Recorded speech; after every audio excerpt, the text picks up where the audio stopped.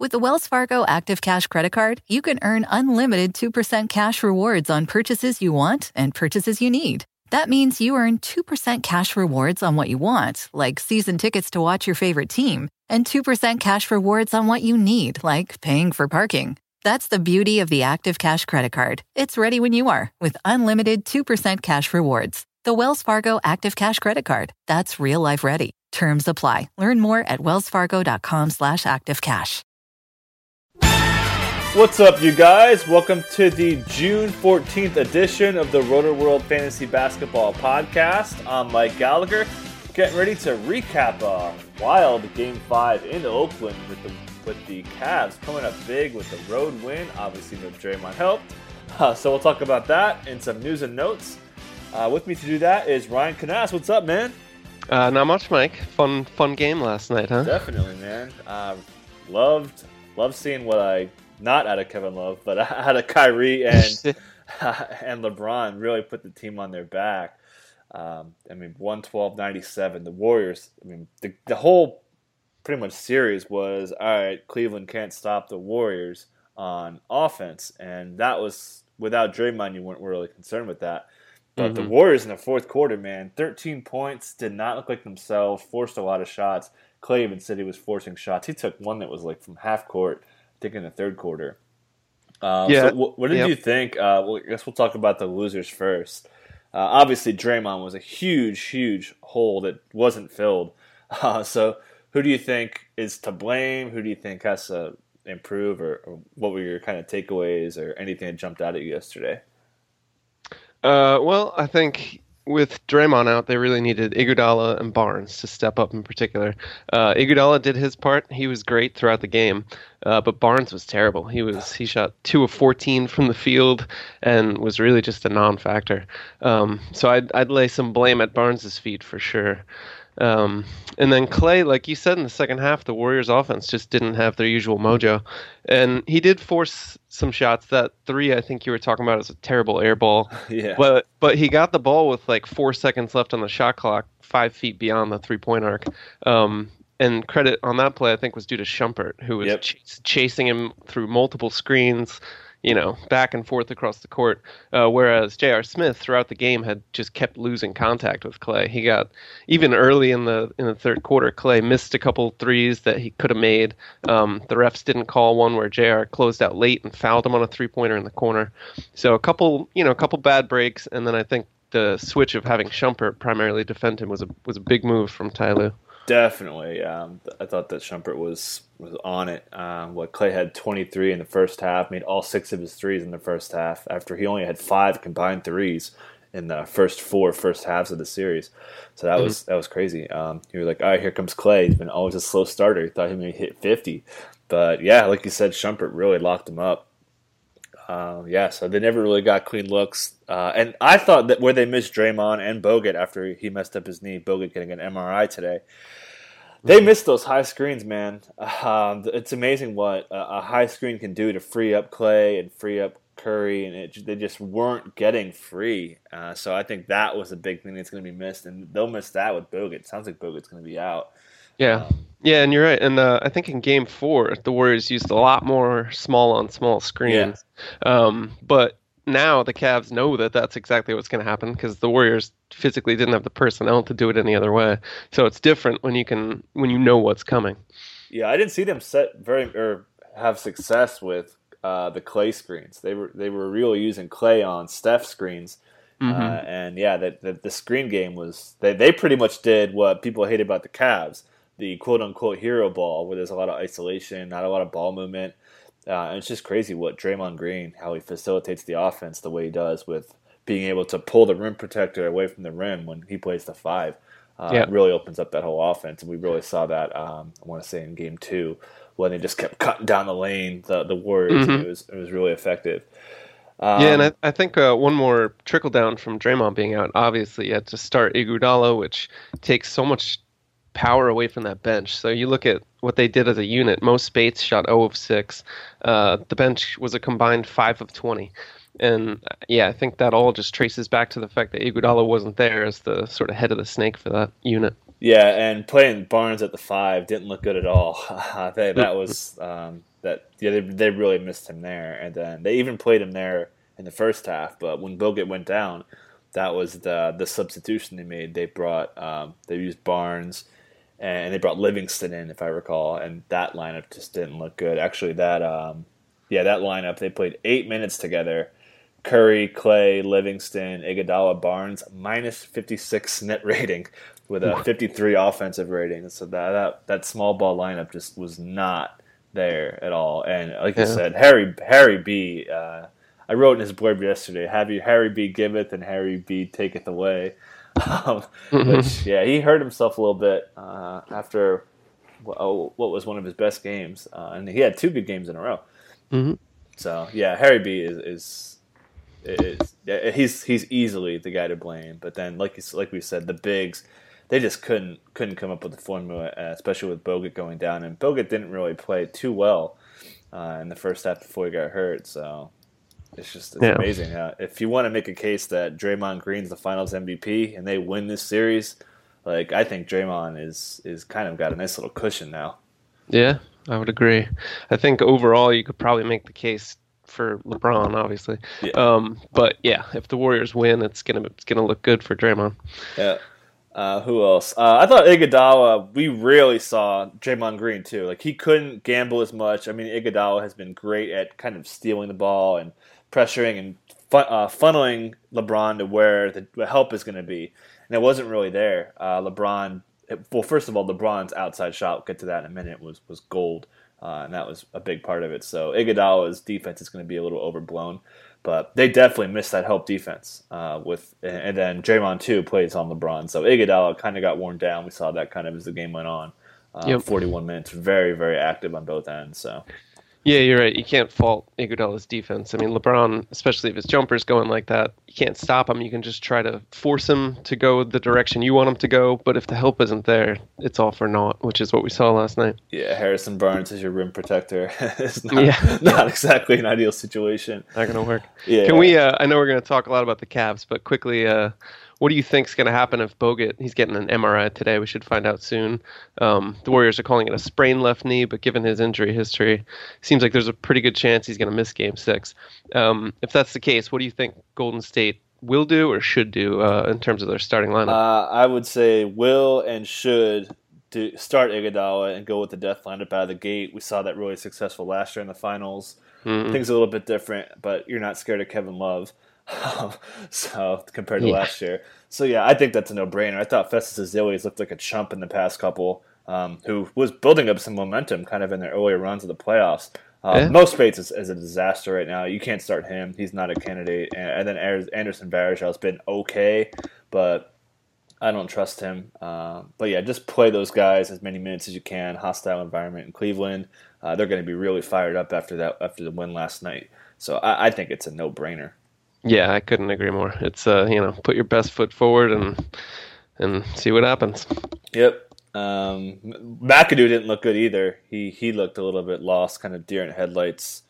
I think he kind of felt the pressure. And just a couple plays where he was just a step behind and ended up committing a foul.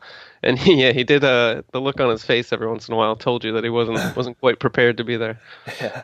And then last week we didn't really talk about Curry. What did you think? He didn't really. He had a lot of shots, 14 from 3. Only made 5. I think he had 3 in like the first quarter or just beyond the first quarter. And then again, I think they were 3 of 21 from 3 in the second half. It was just a disaster. Yeah. So I think we talked about most of it. But do you see him he hasn't been really himself besides that 38-point game. So do you see him snapping out? Yeah, we haven't quite seen the usual stuff. I credit the Cavs defense. He's still scoring, but they're making him work very hard for it. They're staying attached to him outside the 3-point line. Even when he's off ball, his catches aren't easy.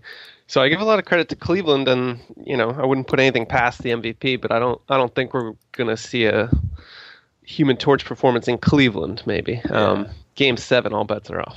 Yeah, it's pretty crazy that Curry hasn't been great, but he's still sitting on a 60 true shooting and like a 31 usage rate, I think.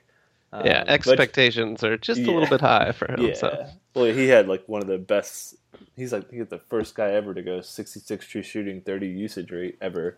So I mean, it's just like you said, expectations, and the minutes increase too. So it's a little skewed. You would expect to see more 30-point games like every night with that kind of efficiency. Mm-hmm. Okay, so moving on to the Cavs.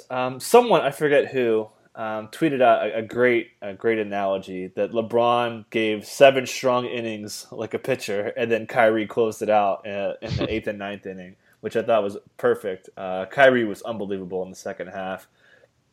12 of the 19 points scored in the fourth, and that's counting some garbage time. Usage rate numbers are ridiculous in the fourth quarter, where I had it queued up here. I think they were like 47-47. Yeah, I lost it, but I'm pretty sure they were both about 47 usage rate, LeBron and Kyrie. And Kevin Love had a 3.2 usage rate in this 3.7 usage rate in the second half in 15 minutes. Yeah, it was just a takeover for those two guys. Yeah, for the game, I mean, we'll talk about the two studs, but Kevin Love, what a disappointing game that was. He shot 1 of 4 on uncontested shots, 1 of 5 overall. You mentioned sub 4% usage in the second half. For the game, it was 9.4. He was passing up shots. He wasn't looking aggressive. I mean, for a guy who I think led the league in rebounds at 15 plus one season, last night in 33 minutes he had 6 rebound chances, compared to 20 for LeBron and 29 for Tristan.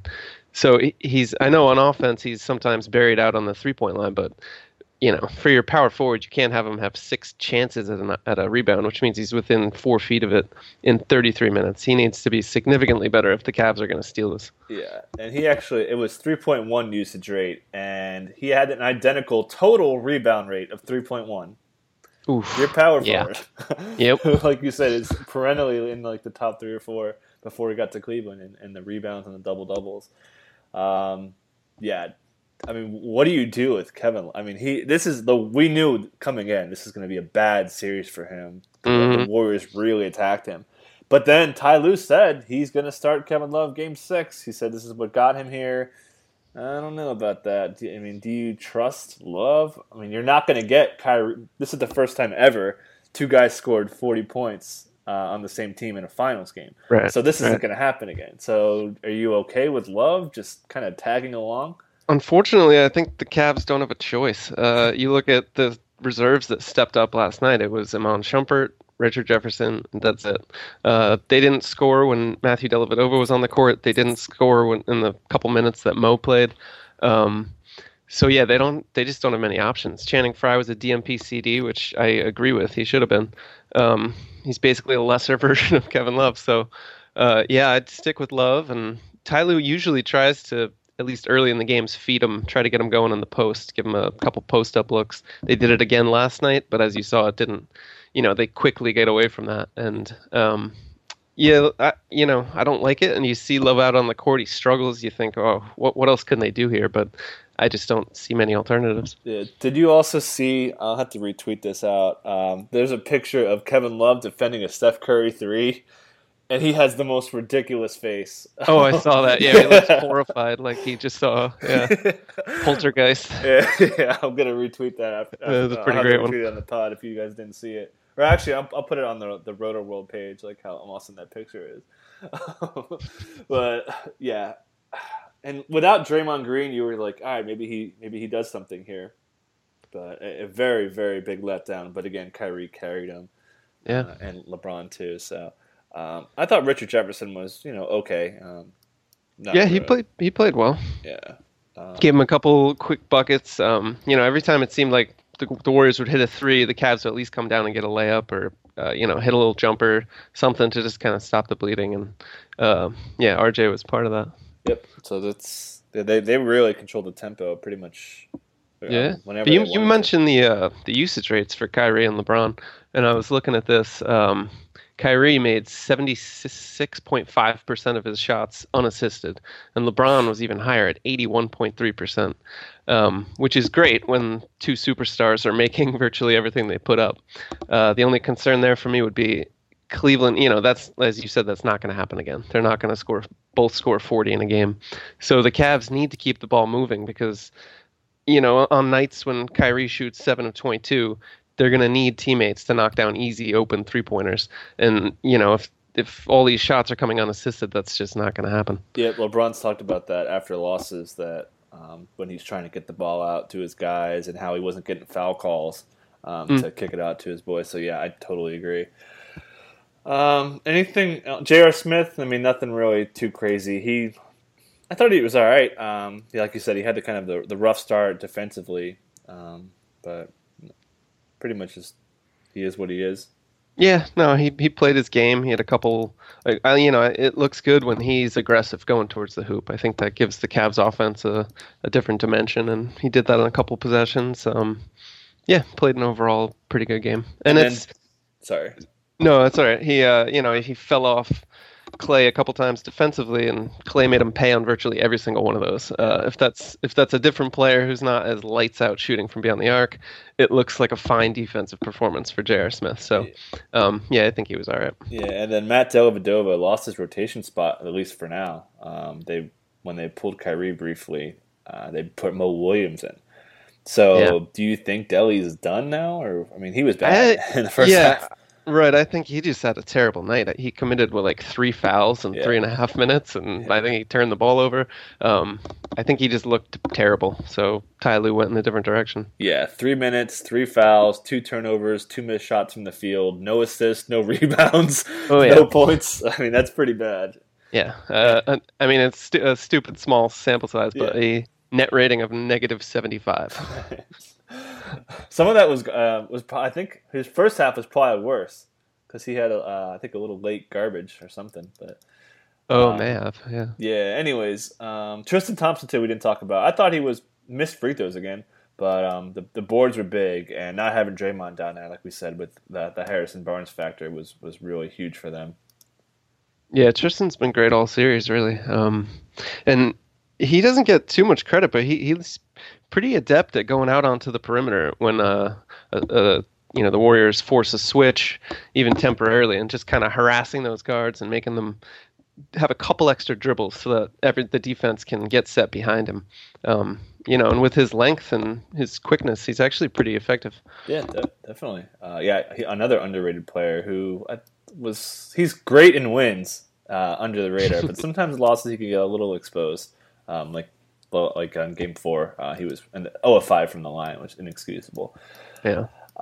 Okay, so you probably won't be on for the Thursday preview pod. So do you want to throw a prediction out there for Game 6, or even what do you think going back to Cleveland? I think the line is Cleveland favored by 2.5. So do you think? What do you see happening? Draymond coming back's huge, but then Bogut too. I'll go out on a limb and say that the Warriors are gonna end it in Cleveland. I think they're going to be stung after that most recent loss, and Draymond coming back is huge. Even if Bogut isn't able to play, I think the Warriors have enough depth to get it done. And also if I'm the Warriors, I wouldn't overreact to Kyrie's explosion, the loss. They're playing without a Defensive Player of the Year candidate. Kyrie himself admitted it's going to be very, very difficult, to say the least, to repeat his Game 5 performance. I think you just tip your hat. He made tough shots, and that's it. I wouldn't maybe throw a couple more traps at him, get him a little more off balance, but otherwise I'm not going to change my scheme. Yep, one thing I forgot to add, they killed on non-restricted twos. The league average in the paint, outside of the rim, so in the paint but beyond 3 feet, they were 64%, 7 of 11. League average is only 37%. Usually because you're going to get a contested shot there. Highly contested shot. So they were phenomenal there. They were 10 of 19 on mid-range, so 53%. League average is 40%. So I think LeBron had 23 combined points, 2-pointers beyond the paint, and then he had 20 last night. So that was a huge part. And that's not sustainable. So I'm with you. I'm going to take the Warriors with this one. Draymond coming back is huge. And then you guys probably saw, he was watching the game in a luxury suite at O.co Coliseum with GM Bob Myers for most of all of the first half, some of the second half. Marshawn Lynch was up there. And then Mark Spears was on SportsCenter afterwards saying Draymond Green was, quote, hurting from the loss. He was yelling at the TV. He watched the game without the audio because he didn't want to hear Mark Jackson and all those guys, Jeff Van Gundy, Mike Bream, all those guys talked about how Draymond Green was affecting, and he was apparently fired up after the game. So I think Draymond is huge, and he made a great case for why he's neck and neck with Kawhi for Defensive Player of the Year. All right, so moving on to some news and notes here. Right on time. We're about 20 minutes into the pod, so we're doing good. We got Jimmy Butler news. Mark Stein tweeted out about 45 minutes before the game that the Wolves are really interested in dangling that 5th pick, and I think they would obviously need more, to go after ex-Thibodeau boy Jimmy Butler. And then recently, as we're recording here, the Bulls would want Andrew Wiggins in any Butler deal, and then they're also reportedly looking to move Derrick Rose, which is obvious if they go ahead and trade Butler. So what do you think about all this? Oh, yeah, it's some interesting stuff. I'm not surprised that Tom Thibodeau, as acting GM, basically would go after Butler. The 5th pick is obviously not nearly enough. So some sort of package like Wiggins and the 5th pick. I like it. It brings a superstar with, endless toughness to a young Wolves team. So he could really take them to the next level. If you just replace Andrew Wiggins with Jimmy Butler, you're going to have a significant upgrade. So I like it from Minnesota's point of view. I don't necessarily think it'll get done. And if the Bulls do decide that they're willing to part with Butler, they're going to have plenty of suitors. So there's going to be a lot of competition. It's not just going to be a back and forth between these two teams. So I think there's a long road to go down before anything actually happens. Celtics with 3rd pick plus other stuff would definitely be someone to consider. Maybe like an Avery Bradley, something along those lines would be a nice deal. Which is sense. I think that Wiggins at number 5 is a tad too much. Wiggins, we saw him improve from 3. He hit 41%. I think 70 attempts after the break, so he was kind of coming along there. I thought his defense was better. I think Thibodeau will help him on defense. Still a young player, still have him under your control. Just finished his 2nd season, and we knew he was going to be somewhat raw. His isolation scoring has been good. So I like what I'm seeing out of him. That would be too much for me. I think that what makes the most sense is LaVine and the 5, and then maybe a little piece here and there to kind of get that together, because obviously you're going to need to trade a shooting guard. And I thought Wiggins played pretty well at small forward when they finally opted to play LaVine at pretty much the straight 2 late in the season. So, yeah, and then also if Butler's gone, they're going to deal Rose for like anything. Yeah. If they could get like a 1st-round draft pick and then obviously money to offset that ridiculous contract he has. So. It feels almost inevitable. Whether Butler goes to the Wolves or somewhere else, or even if he's not traded, it seems inevitable that the Bulls are going to make some major changes this summer, right? Yep, Bulls, Bucks, Rockets. I think those are probably my 3, and then maybe Celtics if they can do what they want to do in a positive direction, and then 76ers too. Sure. They're going to make some moves. All right, so moving on here. The obvious news of the month, DeMar DeRozan officially opted out. He had a deadline tomorrow, and he did so yesterday, Monday, to opt out of his contract. We've been talking about this forever. Lakers, Raptors, anybody else you even think goes after DeRozan, who should probably get max? He's almost definitely going to get max offers, I think. Seems likely that Toronto will try to retain him. They've had great success with this core, so why not keep it together for another year? They just gave Dwayne Casey a significant extension. I think it makes sense for them to just keep that relatively young core together and see how much further they could go in the East. But as you said, DeRozan's pretty polarizing around the league. He's not always the most efficient player offensively, and there's going to be enough interest, and I think a player of his caliber with the salary cap expanding, he's going to get max offers. It's just a question of whether Toronto's also willing to go there. Yep. I thought he played a little bit better, and if he didn't play like such trash in the playoffs really throughout, the Raptors were awfully close to pulling off the upset. Lowry too, Valanciunas getting a year better. We saw him kind of turn the corner in the playoffs. So, I mean, Norman Powell will be a year older. I think they got a good little core there. So, like you said, they'll probably keep it together. And apparently the Lakers aren't all in on him from some previous reports last week, I believe. Right. Okay, so moving on. Speaking of the Bucks, mentioned them recently. Jason Kidd is getting a 3-year extension for about $15 million. What do you think about that? What do you think about the Bucks? And also to tie into that, the Greek national team is apparently going to give Giannis Antetokounmpo every chance to shine in the qualifiers. And then if they make it into the tournament, the Olympic tournament, he'll be playing a lot. So, Bucks, do you see them making changes? I mean, Kidd has had more impact on the personnel, and it hasn't worked. The Michael Carter-Williams trade is a fiasco, losing Brandon Knight, who would be a great fit with that team right now. So what do you think about the Bucks moving up? I mean, they were supposed to make the playoffs according to a lot of people, and that didn't happen. Yeah. I'm not surprised to see Milwaukee give Kidd this extension, despite, as you pointed out, some really bad moves. That Knight trade is first and foremost, but also, spending all that money to get Greg Monroe, who just didn't look like a good fit with them this year. They've also got John Henson, who they owe $40-something million over the next 4 years. They need to develop him, and you didn't really see much of that this year. Michael Carter-Williams, who they presumably traded for to be their point guard of the future, has since been relegated to the bench. Just a lot of misfires for Kidd. I think they're definitely going to have to make changes. We've talked before about how Monroe isn't a great fit, but he still has pretty good currency around the league, so I think there's going to be some trade interest there. It'd be interesting to see what they do in the draft. Any free agents they could pick up. They got to flush out their bench. Really, I think the front court needs the most work. Obviously, they've got good versatility at the point guard, shooting guard, small forward. So I think adding a few big men, it would be a priority for them this summer. Yeah, they're going to need a shooting guard. If they play, they're going to need another wing too.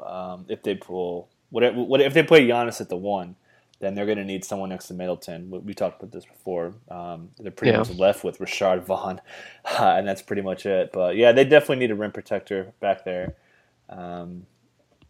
But it's crazy how the Bucks are on their kind of headlining moves at the time have been bad. The JJ Redick Tobias Harris deal has been bad. That was pre-Kidd. The Monroe thing hasn't gone well. But then they're kind of under the radar, not headlining moves have been great. Middleton has been awesome. We talked about the bad Carter-Williams deal, I should have mentioned. And then Giannis, 13th pick, one of the best post-10 picks really since Kawhi. And Klay Thompson's up there too, so it's crazy. That team's they're there. I mean, Jabari's been a pretty solid pick at 2, and then when they out-tanked the Sixers, that was huge when they got the number 1 position in the lottery. Right. Even though the Wolves won the lottery, they still got number 2 because they held that number 1 position. Yeah, as long as we're piling on the Bucks for bad trades, I should mention the Gravis Vasquez trade. Oh yeah, yeah. Norman Powell, baby, and a first. What's that? Norman Powell. They got they got a first round pick that they turned into Norman Powell, I think. Yeah, and then another first. They got that pick and another first. Oh, yep. Yeah. So anyway, just a crazy flop on that one. Yeah, that was one of the bad under the radar ones. Yeah, I didn't get that one in time either. But they knew they needed help with MCW. Okay, so moving on, sticking with the 76ers briefly here. Michael Carter-Williams, Ben Simmons is not working out. Do you care? He's the number 1 pick pretty much hands down. I think this is just the new age of top prospects. He's probably all but guaranteed to go number 1, so what's the incentive? Yeah, exactly. So one quick other note, Buddy Hield going 85 of 100 from 3 at Celtics workouts. So he's kind of the mystery man to me. I could see him going high. I could see him slipping because he could just shoot. He kind of wasn't very good last year. He shot 36%, and then he shot a ridiculous 45 to lead the NCAA in 3-pointers. So are you a Hield guy? Do you not know, or what do you think? Yeah, I mean, I'm intrigued by him. 4-year player, and he improved vastly last year. He as a junior, he shot 35.9% from downtown, Last year he shot 45.7. So just a tremendous leap.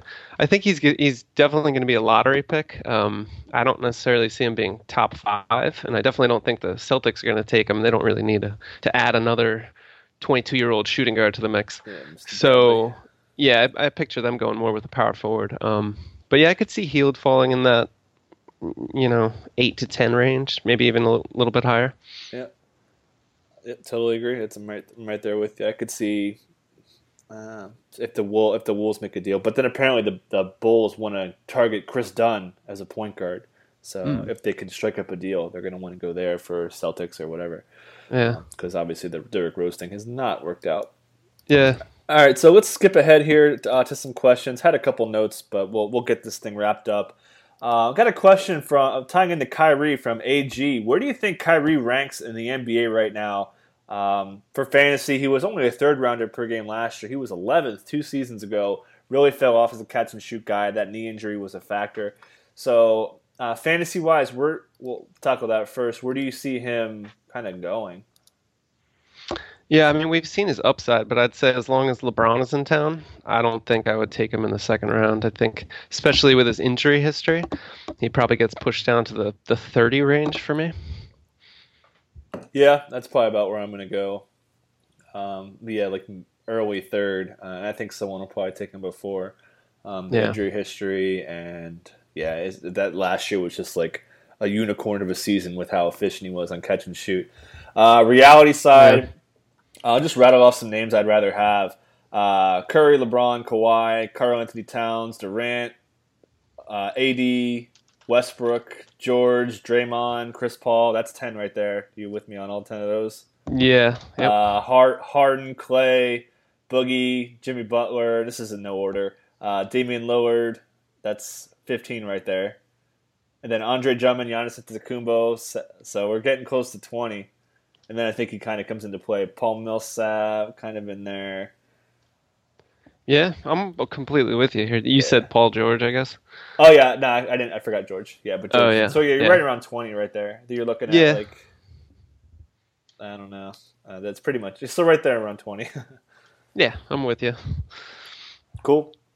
Anything else? Also, one last thing I wanted to mention here is we're going to do a lot of pods. We got a lot of stuff coming up in the off season. We have free agency July 1st to early July. Summer League starting in Orlando on the 2nd, and that's going to go through the 18th with some pretty much straight overlaps for Vegas and everything. So we'll be covering that. We have the Olympic qualifying round going on at that time from July 4th to the 10th. And then the Olympics are in August 6th to the 20th. Crazy amount of basketball, and I guess you understand why all these guys, Curry, Harden, CP3, all these guys don't want to play in the Olympics. Like, take some time off. Yeah, especially guys who make a deep postseason push. It's like, just at what point can you rest your body after this incredible grind of playing 90-plus games? Yeah, let's spend some of that money you've been working your tail off for, man. Like, take a vacation. Yeah, exactly. Take a month and a half long vacation. Like, I know J.R. Smith's going to probably have a few good trips. Oh, yeah. All right, so we'll get out of here on that. Also, I have to mention that Kirby Enthusiasm is getting a 9th season, which I'm totally fired up about. Are you a Kirby fan? Yeah, I am. I just saw that this morning. That's pretty terrific news. Yes. Pretty. All right, so we're going to get out of here on that. Thanks for coming on, Ryan. You got it. See you, Mike.